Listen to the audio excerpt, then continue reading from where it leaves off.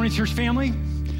What a delight to be with you, and praise God for the rain, right? Even though you had to struggle with your umbrella or whatever, and it's great to have you here. And for those of you who have been with us for this whole series in Revelation, congratulations. You made it to the end, man. A gold star or something for you. Actually, as we discovered last week, there's something way better than a gold star, right? We have this fantastic plan of God for us described for you in Revelation chapter 21 and the first part of Revelation 22. Would you open your Bible? And we're going to get into the last of our series in the book of Revelation, Revelation 22. If you don't have a Bible, there's some provided for you. Please stick it on your phone so you can carry it around with you. God's word is always with you, you know. You can look at it throughout the day for God's counsel. I would encourage you strongly to do that. Revelation 22. Now, imagine the greatest possible outcome for your future. And if you didn't come last week or if you haven't looked at it, it's Revelation, what is described for us in Revelation 21. God's great design for your future. The people that have called him Lord. People who have given their life to Jesus and experienced the forgiveness and the cleansing and the health that's there and the great future he has designed. And this is the word of God to us. We're starting in Revelation 22, verse 1, and we'll be working through. So the picture in Revelation 21 is what's on the outside, right? The amazing thing that God has designed for your future on the outside of where you will be. Revelation 22 gives us an inside peek, what's going on inside, and it begins this way. Verse 1, then the angel showed me the river of the water of life, bright as crystal, flowing from the throne of God and of the Lamb. So at the heart of this great city that God has designed, remember its staggering size and beauty, he's given us a peek inside, and there's this river which is nothing like, you know, the Ganges or the Mississippi or the Nile with all the pollution and muck and stuff that you see in those rivers, but it's this crystal clear river. I remember Sue and I traveling when we were young, and we got to go to Switzerland. Don't know if you've ever been there. It's really remarkable beauty. And we went to this place called Interlaken that's got this glacier melt river going through it. It's spectacular.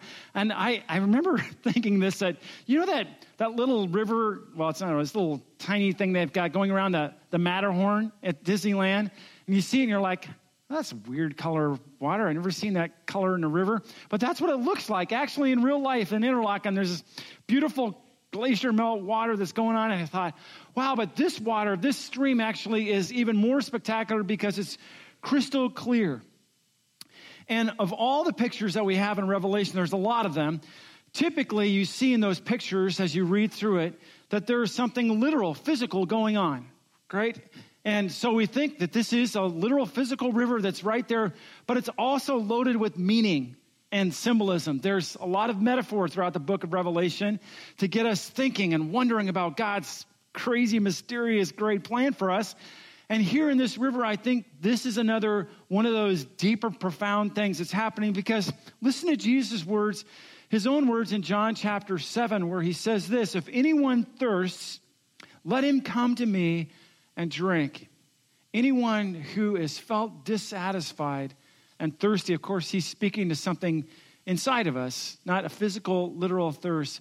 But if anyone here has ever really been thirsty and unsatisfied inside in your soul, long for something better, greater, deeper, more meaningful, come to me. Because I have that for you. I want to satisfy who you are, to bring fulfillment to you, to your work, to your school, to your place of living, to your home, to your family.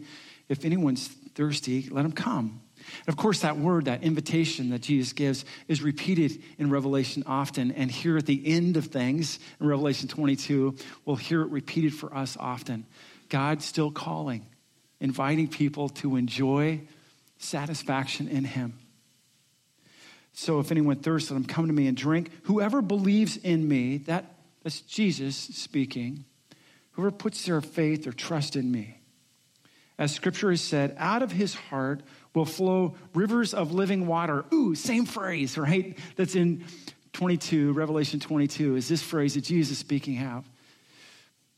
Now, this he said about the Spirit, whom those who believed in him, trust in Jesus, were to receive. So they hadn't yet received it because that happens when?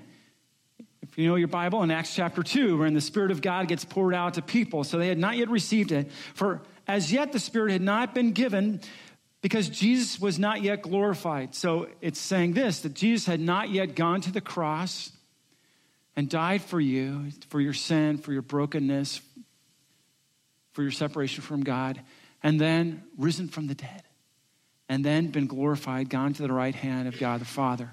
So the story had yet been told, but Jesus is saying, okay, so here's the preview of what's going to happen in Revelation 22. You ready for this? And he tells the story of anybody who's been thirsty and longing in their heart. And then when that happens, when you trust in me, you're going to be given rivers of water of life. Now, the picture is, in Revelation 22, that it flows out of the throne of God. It's this river of life, which is a symbol, also a physical thing that's happening in the city, but also this symbol reminder for us that life pours out of God, and it's intended to pour out of Tim as he goes to work this week. Because the Spirit of God was given to you who trust in Jesus, not so that you could dam it up, like it hold it inside, but so that it would pour out, leak out, flood out on people around you, on your family that you see at Christmas time, on your friends and neighbors. The Spirit of God is designed to pour out God's grace and love, pouring out on people through you this week. That's the design of God, and this river of life that's in Revelation 22 is a metaphor for that. So the Old Testament itself had pointed to this. Prophets used the picture of a river as a powerful expression of God's provision and his richness, his overflowing and his peace. That's in Isaiah chapter 48 and Zechariah 14 and Ezekiel 47. The psalmist himself said in Psalm 46 these words, verses 4 and 5, there is a river whose streams shall make glad the city of God. So the psalmist, get this is great beauty of God's word, all these centuries before is speaking of what's going to happen in Revelation chapter 22. There's going to be this river, we're told, whose stream shall make glad the city of God, because life, as God gives it, is intended to bring us joy now and eternally. The holy place of the tabernacle of the Most High God is in the midst of her, and she shall not be moved. Isn't that a great word to us? That's a really fantastic word. Verse 2, Revelation 22, through the middle of the street of the city. That's where the river was flowing. Also on either side of the river, the tree of life, with its 12 kinds of fruit, yielding its fruit each month. So people are provided for year round. The leaves of the tree were for the healing of nations. Now, here's what's so good about the story that God has written from the very beginning of God's word to this. He's bringing it all to fruition. What does that tree remind you of? Yeah, the tree of life in the Garden of Eden at the very beginning, before man crashed and burned and did the stupidest thing possible and imaginable, violated God and all his will and desires, was disobedient, and then suffered under the fall of their separation and the curse that brought forth out of that disobedience that man had. So at the very beginning was this tree of life in the Garden of Eden. And now God is going to make all things new. That's the story of Revelation. God making all things new for you, including you and your brokenness. And so there's this tree of life. And seeing that tree once again reminds us that God has this business that he has. It's the restoration business, making all that's sinful and polluted and corrupted and decaying new. And so the tree of life is there right in the middle reminding us. And then there's a descriptive phrase about this tree, that it's for the healing or the health of the nations. That word therapion in the original is directly transliterated from the Greek, and it means healing or health giving. So if you are a doctor in the house today, I've got good news for you. It'll be a day where your profession is no longer needed. Wouldn't it be great if every person that came to you this coming week walked in your office and said, I'm good. And you could just pray with them and thank God because they're healed. They're healthy. Remember, Revelation 21 says there's no longer there any pain or suffering because evil has been conquered and all its effects on us has been lifted.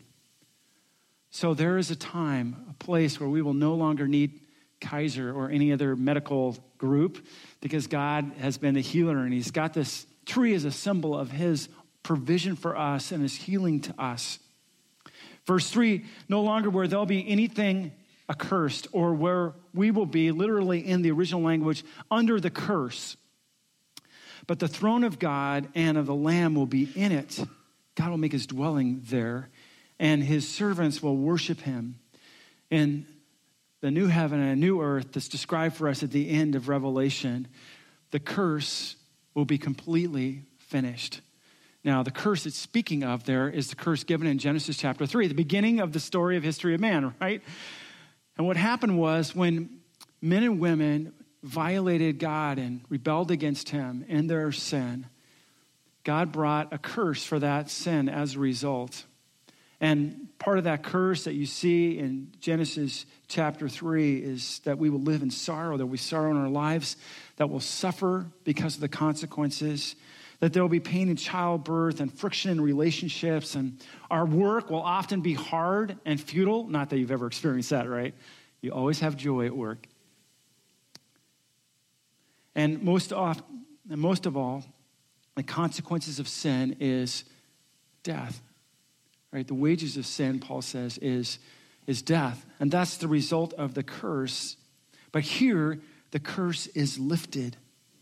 Even in the millennium, described for us in Revelation chapter 20, the 1,000-year reign of Christ, although much of the effects of that will be mitigated because of the perfect rule of Jesus, they will still suffer in the millennial time under the curse. Isaiah 65 tells us it's possible for sinners to be accursed there even then.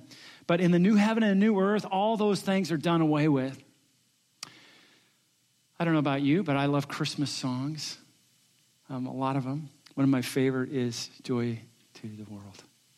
Isaac Watts wrote that, and in the second verse, he wrote this: no more let sin and sorrow. Do you know it? Grow, nor thorns, you can sing along, infest the ground. He comes to make his blessings flow, far as the curse is found, far as the curse is found, far as the curse is found. Far as the curse is found, CJ, God's blessing is going to defeat all that curse, all the frustration, the struggle of our lives. It's going to extend to all of it. How sweet is that, right?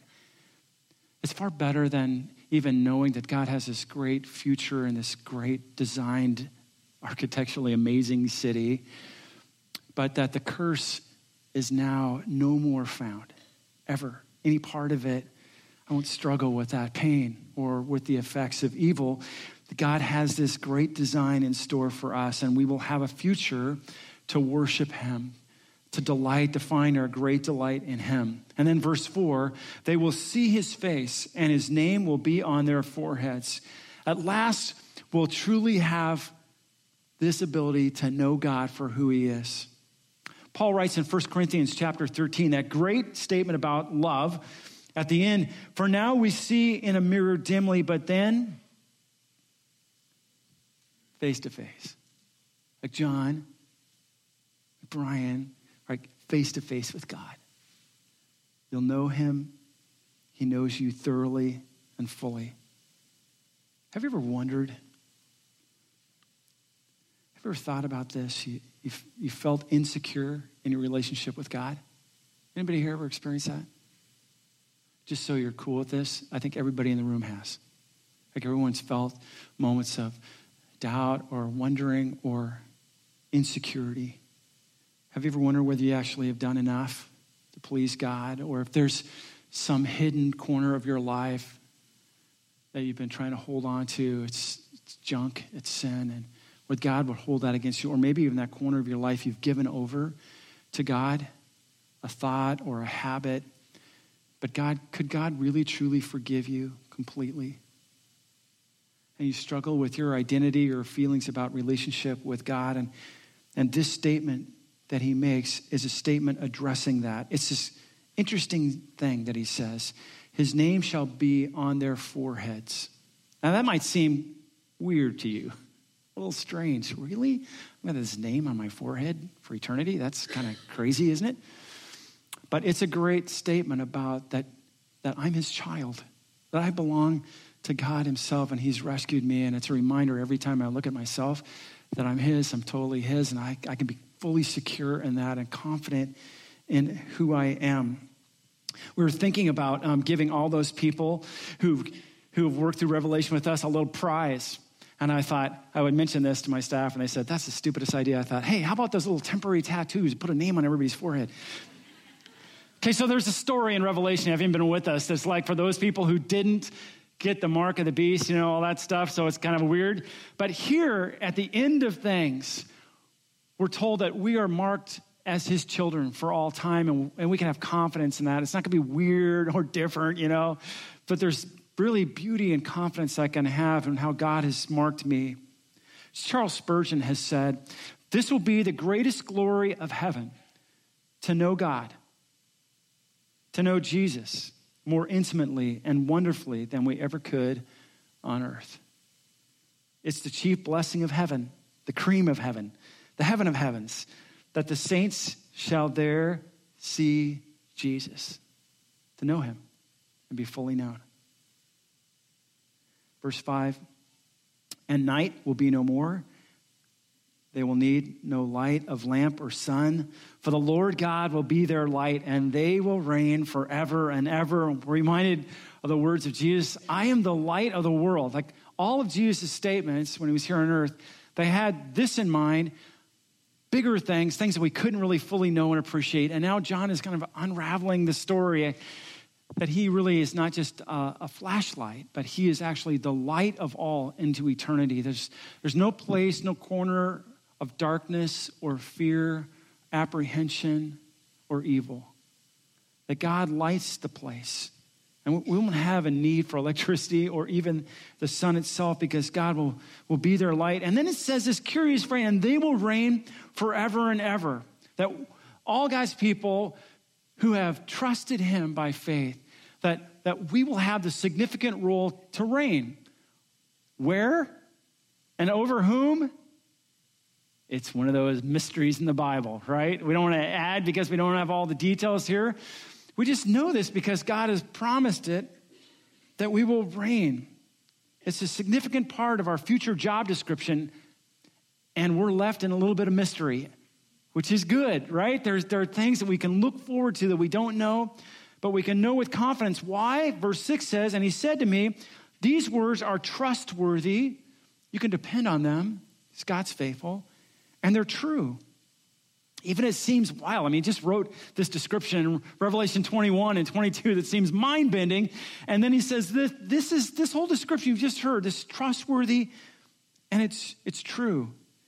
And the Lord, the God of the spirits of the prophets, all those prophetic writings writing about it, he's the Lord, the master of them, the God of them, has sent his angel to show his servants what must soon take place.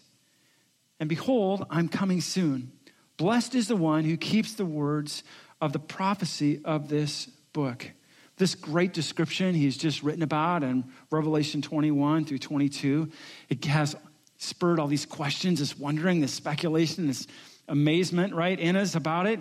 And here's this statement that we can bank on this. This is what God has in store beyond what you can fully comprehend or appreciate in this moment. It's better than that, what God has planned. And as we spoke of last week, all kinds of different worldviews and systems and religions have things in store, what they think the future's like, but God's future for us is so much better than that.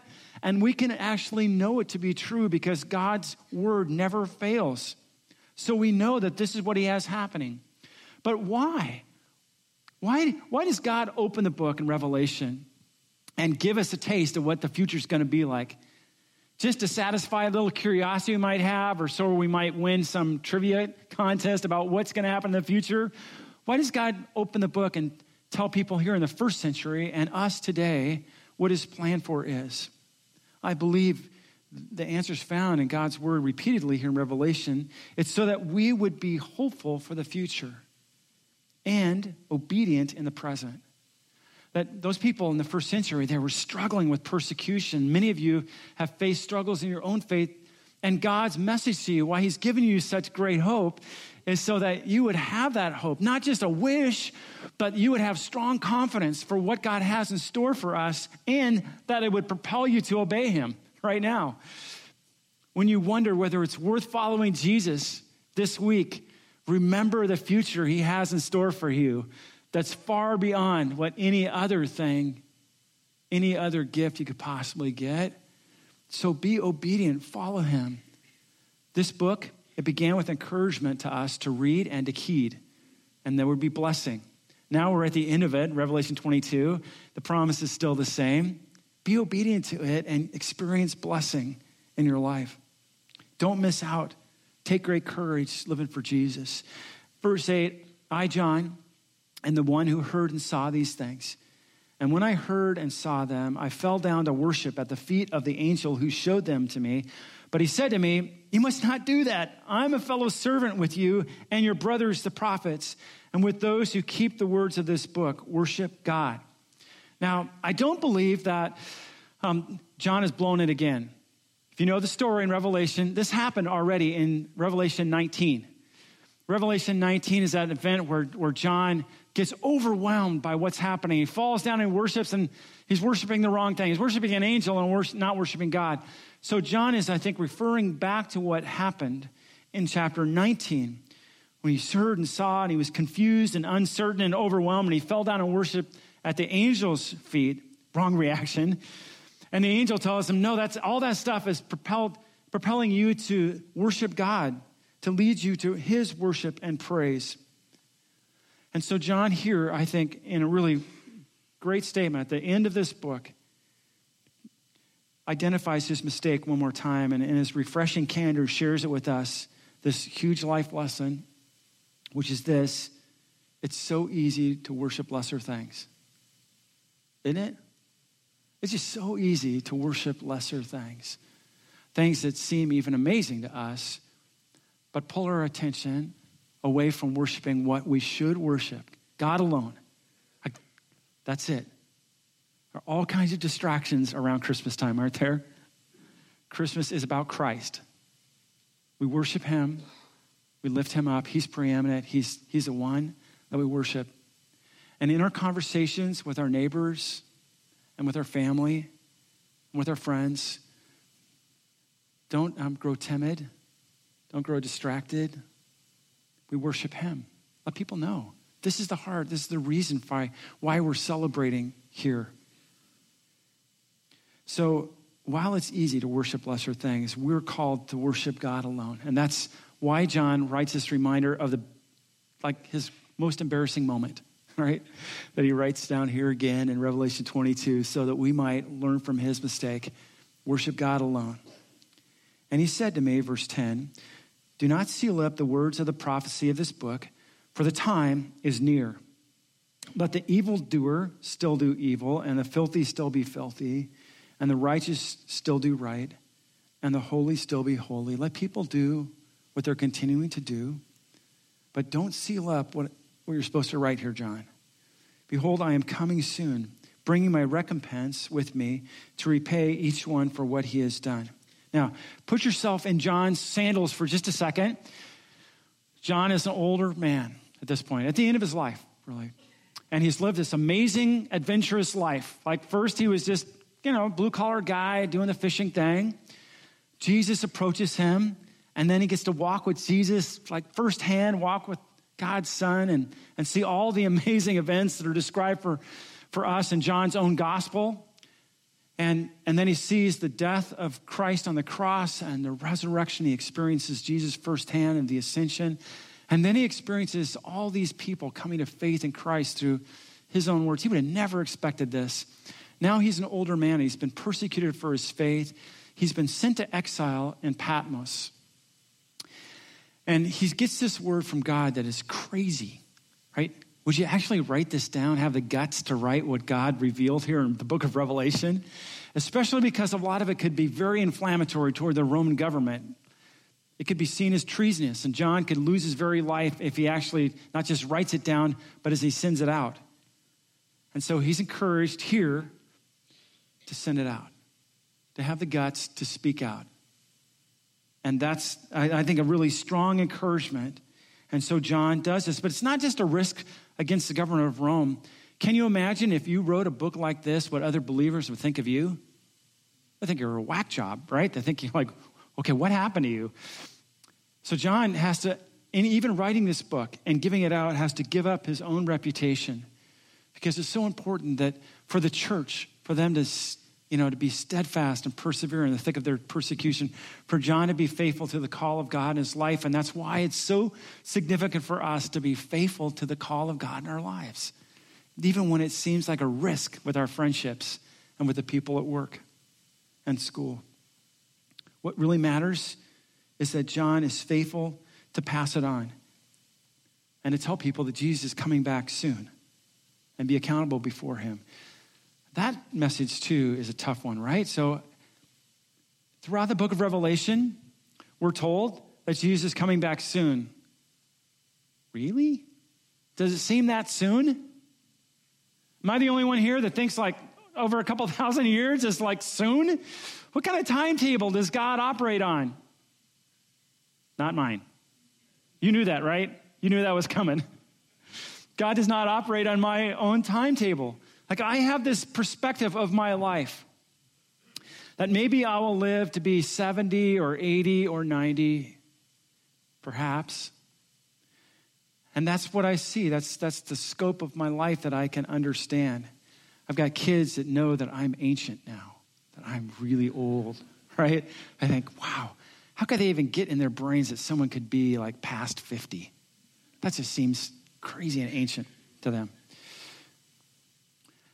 But God's viewpoint is really different, right? We know this, that he sees from eternity past and eternity future, that my life is just a little dot in that little microscopic little dot in terms of time. God doesn't view time in the same way, but in his perfect time, he will come. And he wants people to live in a spirit of anticipation. That's what's so great about Christmas, right? You're looking forward to time with family and friends and food and presents and all this stuff that goes around it. But our sense of anticipation should be even greater about the return of Christ, like far greater than that. What am I going to get? Some cheesy present that's going to last for another couple years and then I won't even remember it? But what do I have in Christ? The treasures of Christ into eternity. That's the story here of how I should have been anticipating this and longing for the coming of God. And then he says in verse 13, I am the Alpha and Omega, the beginning of the alphabet and the end of the alphabet, the first and the last, the beginning from beyond what I can imagine in time, and the end all into eternity. And blessed are those who wash their robes, so that they may have the right to the tree of life, that they may enter the city by the gates. Outside are the dogs. Now, don't worry if you're a dog owner here, okay? That's just a metaphoric statement. And the sorcerers and the sexually immoral and the murderers and the idolaters and everyone who loves and practices falsehood. Outside of God's plan, actually in hell itself, we're told in Scripture here, are all those people. And by the way, that description describes you. It describes me. Except for the grace of God. The only reason I get this future, you get the promise of God's future, is if you had your, what? Your robes washed. That's what it says right here. Now that's a picture described for us in Revelation chapter 7 of those saints who had walked through the struggle of the tribulation. And it says, and they washed their robes in the blood of Christ. Now that is a weird picture, right? It's a consistent biblical picture that talks about the power of God and what he did on the cross, shedding his blood for you and for me, and that when I place my faith in him, literally he cleanses me of all the unrighteousness, of all the junk. And when I confess before him that I have sinned and I've broken his heart and broken his word and I've been disobedient. That's my story. It's your story, by the way. Stop denying it. And then I turn to him and place my confidence in him, then he washes me. He cleanses me of all that unrighteous junk. And that's what it's talking about here. And all the people that have taken a bath, that have received the cleansing that only Christ's blood can give you, they're the ones that get the city, that get this great future in store for us. By the one who is the Alpha and Omega, who's promised it. And by faith in Jesus and his great work on the cross, we're given inalienable rights to citizenship in future, in the new heaven and new earth, and to life in the city of God. Verse 16 says, I, Jesus, have sent my angel to testify to you about these things for the churches. She said, I've given you this message so that for the encouragement of the church, for those people who are following Jesus, so they won't fall away. And even in this, as it goes difficult and hard and they're experiencing persecution, that they'll stay faithful. I am the root. Now he moves to the Old Testament picture of the names for Jesus. He's the root and the descendant of David. Then he gives us this phrase, a descriptive phrase, the bright morning star, the one that illuminates all things. The Spirit and the bride say, come. It's an invitation. Let the one who hears, that's all of us who've heard the message of salvation, we should say, come. We're part of those inviters to other people. That's why it's so important that in this season you capture it and you invite people to relationship with Jesus.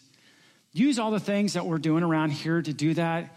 Use your home as you invite people, your conversations that you have, to invite people into the city of God, to invite people into relationship with Jesus. That's the point. And I love that he keeps giving invitation. Even at the very end of the Bible, at the end of this, we hear these invitations. Let the one who is thirsty come. Let the one who desires to take the water of life without price. There's no entry fee. This is the message, right? This is the heart of the gospel. This is so free for you. You understand all the things that are written about in Revelation 21 and 22, the astounding picture that God gives us of our riches in heaven. It's all free, without price, because Jesus already paid that price for us. And I warn everyone who hears the words of the prophecy of this book, this is verse 18. If anyone adds to them, God will add to him the plagues described in this book. That's really sobering, okay? All this great news so far, and now this really sobering word that grabbed your attention. Don't add to the words of the prophecy of this book. And if anyone takes away from the words of the book of this prophecy, speaking of this book, Revelation, specifically, the greater text of God's word for us, God will take away his share in the tree of life and in the holy city, which are described in this book.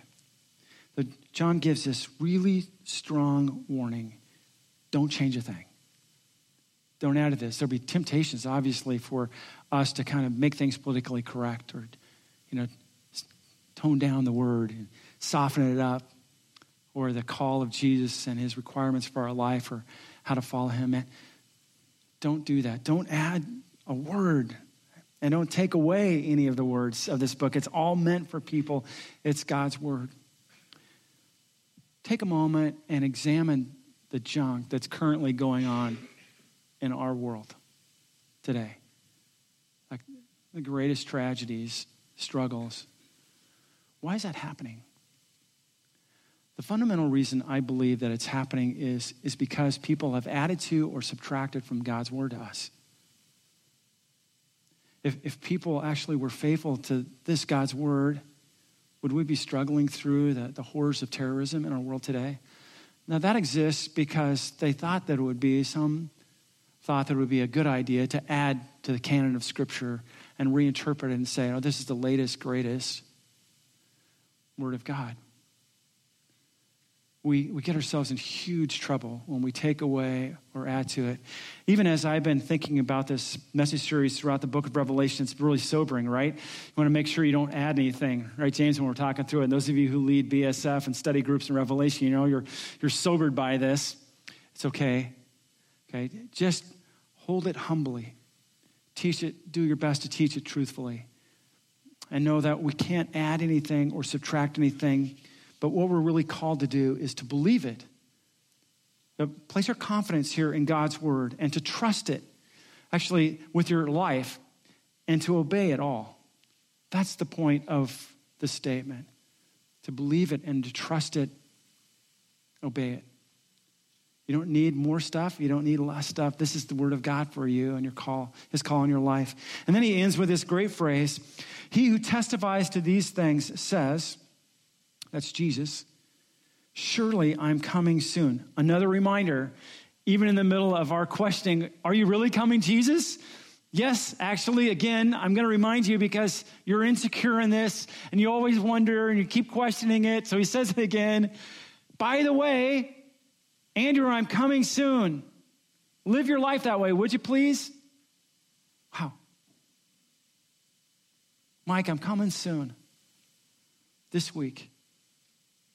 Rob, even as you're driving around, just be anticipating this any moment. Be hoping for it. Be looking forward to it. I love how Robert Mounce describes the ending of Revelation. He says, at the very close of the book is the confession that the answers to the problems of life do not lie in man's ability to create a better world. Think about all the plans of man for future and how distinctively different God's plan is for us. But in the return of the one whose sovereign power controls the course of human affairs. That's the heart of it. God, who controls all of human affairs, one day will unfold this amazing plan for us. And we want to make sure that we're his. Dear brothers and sisters in Jesus, we place our hope in the Lord Jesus Christ, who was crucified, risen, and coming again. One day soon. We're praying for that. And in the middle of it, as we wait, may the grace of the Lord Jesus Christ be with you. All of you. Let me pray, please. Father, we're encouraged by what you have in store for us. I know, Lord, even in this room, there are people who are still wrestling, trying to figure out a relationship with you, and I pray that they would come to a place where they would not rely on their own stuff or energy. They would understand that you are an inviting God who keeps saying to them, come. It's even why you're here this morning. So you would come to relationship with him. You turn from your own junk, your own sin and separation from God, and you would embrace a relationship with him and just invite him. Confess your sin before him. Embrace him and follow him. Just tell him that in a personal conversation. And when you do, you will become a child of God.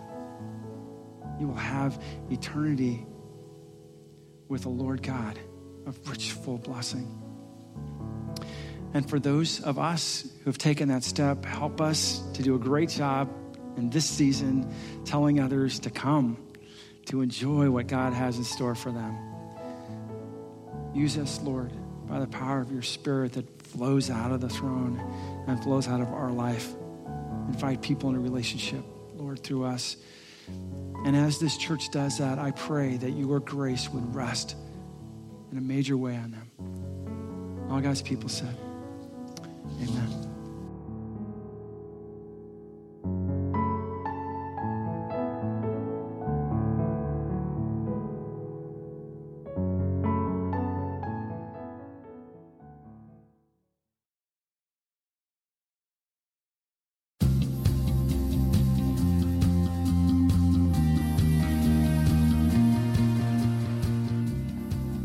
Thank you for listening to the Bridges Community Church Sermon Podcast. Bridges Community Church is located in the San Francisco Bay Area in Fremont, California. For more information on Bridges Community Church, please check out our website at www.bridgescc.org.